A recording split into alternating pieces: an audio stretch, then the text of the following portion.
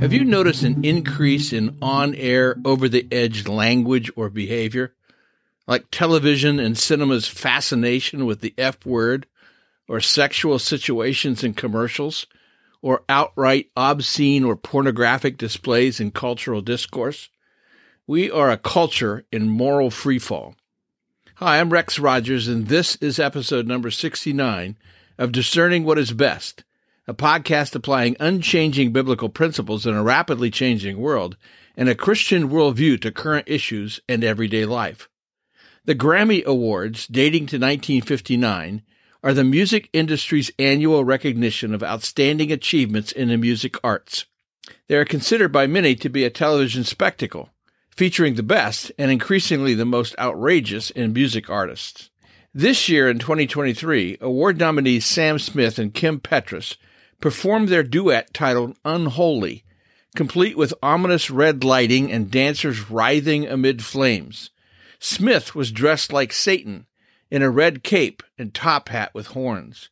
He tweeted photos of himself during the rehearsal saying, "This is going to be special," capital letters on special.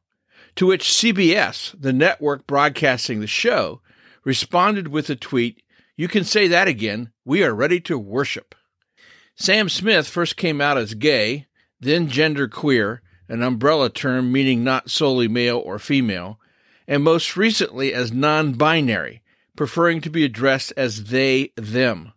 Fellow artist Kim Petras is transgender, having had gender confirmation surgery, as it's called, when she was just 16 years old. Petras at the time made appearances as, quote, the world's youngest transsexual.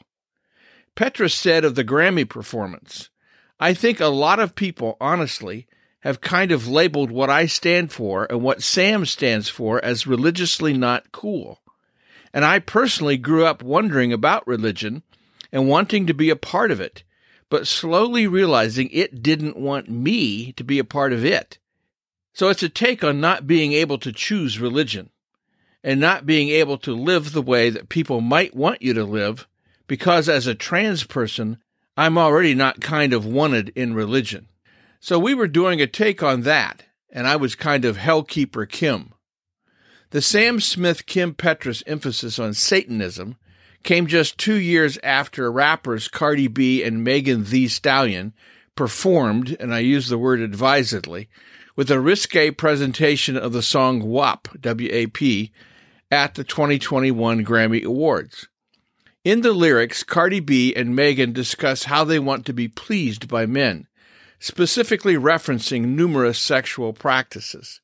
The song's title, WAP, WAP, is an acronym representing a phrase so graphic and crude, I've chosen not to say it on this podcast. During the performance on network television, Cardi B channeled her stripper past with some pole dancing. Both musicians strutted, writhed, twerked, and grinded together on a huge bed in Barbarella-esque skimpy outfits. Media reporting on the event spoke of female empowerment, sexual pride, and a sex-positive message. Apparently, sex-positive is a new way of describing bacchanalia. Musicians and entertainers in general have always been on the edge, if not over it, in terms of the rude, the crude, and the lewd. This goes back thousands of years in multiple cultures.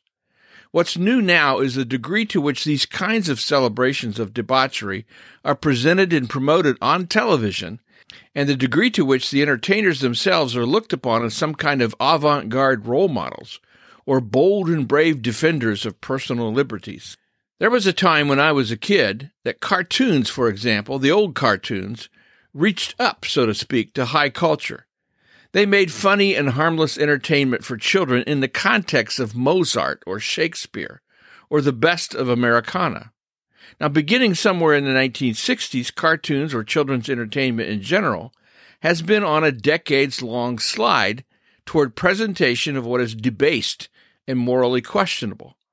Articles are regularly written that attack or at least judge conservatives in general, or Christians in particular, as Puritans or prudes, because they often object to the content presented in television shows, movies, or as illustrated above, award shows. Such articles argue the culture wars are a figment of conservatives' or Christians' imagination, that nothing really is going wrong, and no one on the right side of history should object to an anything-goes approach. The reason these articles say the culture wars do not exist is because the authors don't have a moral compass that recognizes wrong or are willing to embrace any standard short of licentiousness. The Grammys are just one example. Such moral chaos is the stock in trade of many contemporary so-called artists, online influencers, or celebrities.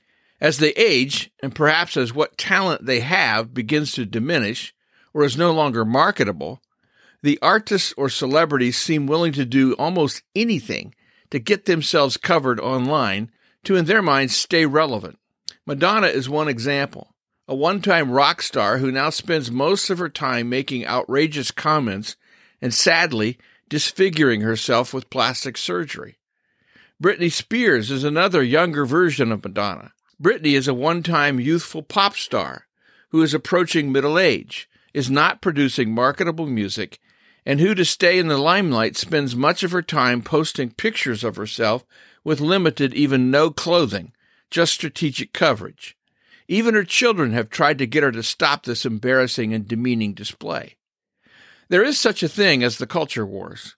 Yes, some people have acted in overwrought fashion and brought ridicule against those who simply believe in family values, but it is easy to demonstrate the moral decline of contemporary culture and discourse.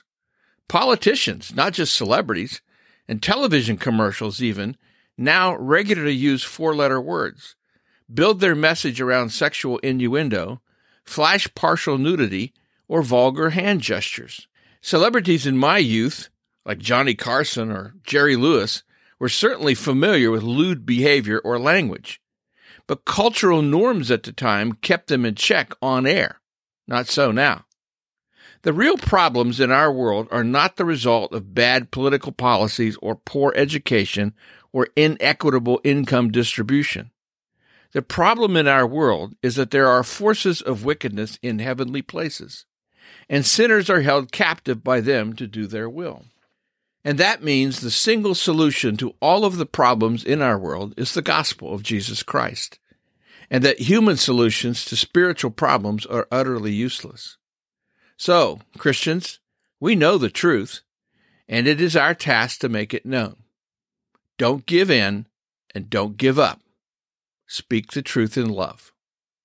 Well, we'll see you again soon. This podcast is about discerning what is best. If you find this thought-provoking and helpful, follow us on your favorite podcast platform. Download an episode for your friends. For more Christian commentary, check my website, REXM as in Martin. That's RexMRogers.com. And remember, it is for freedom that Christ has set us free. Stand firm.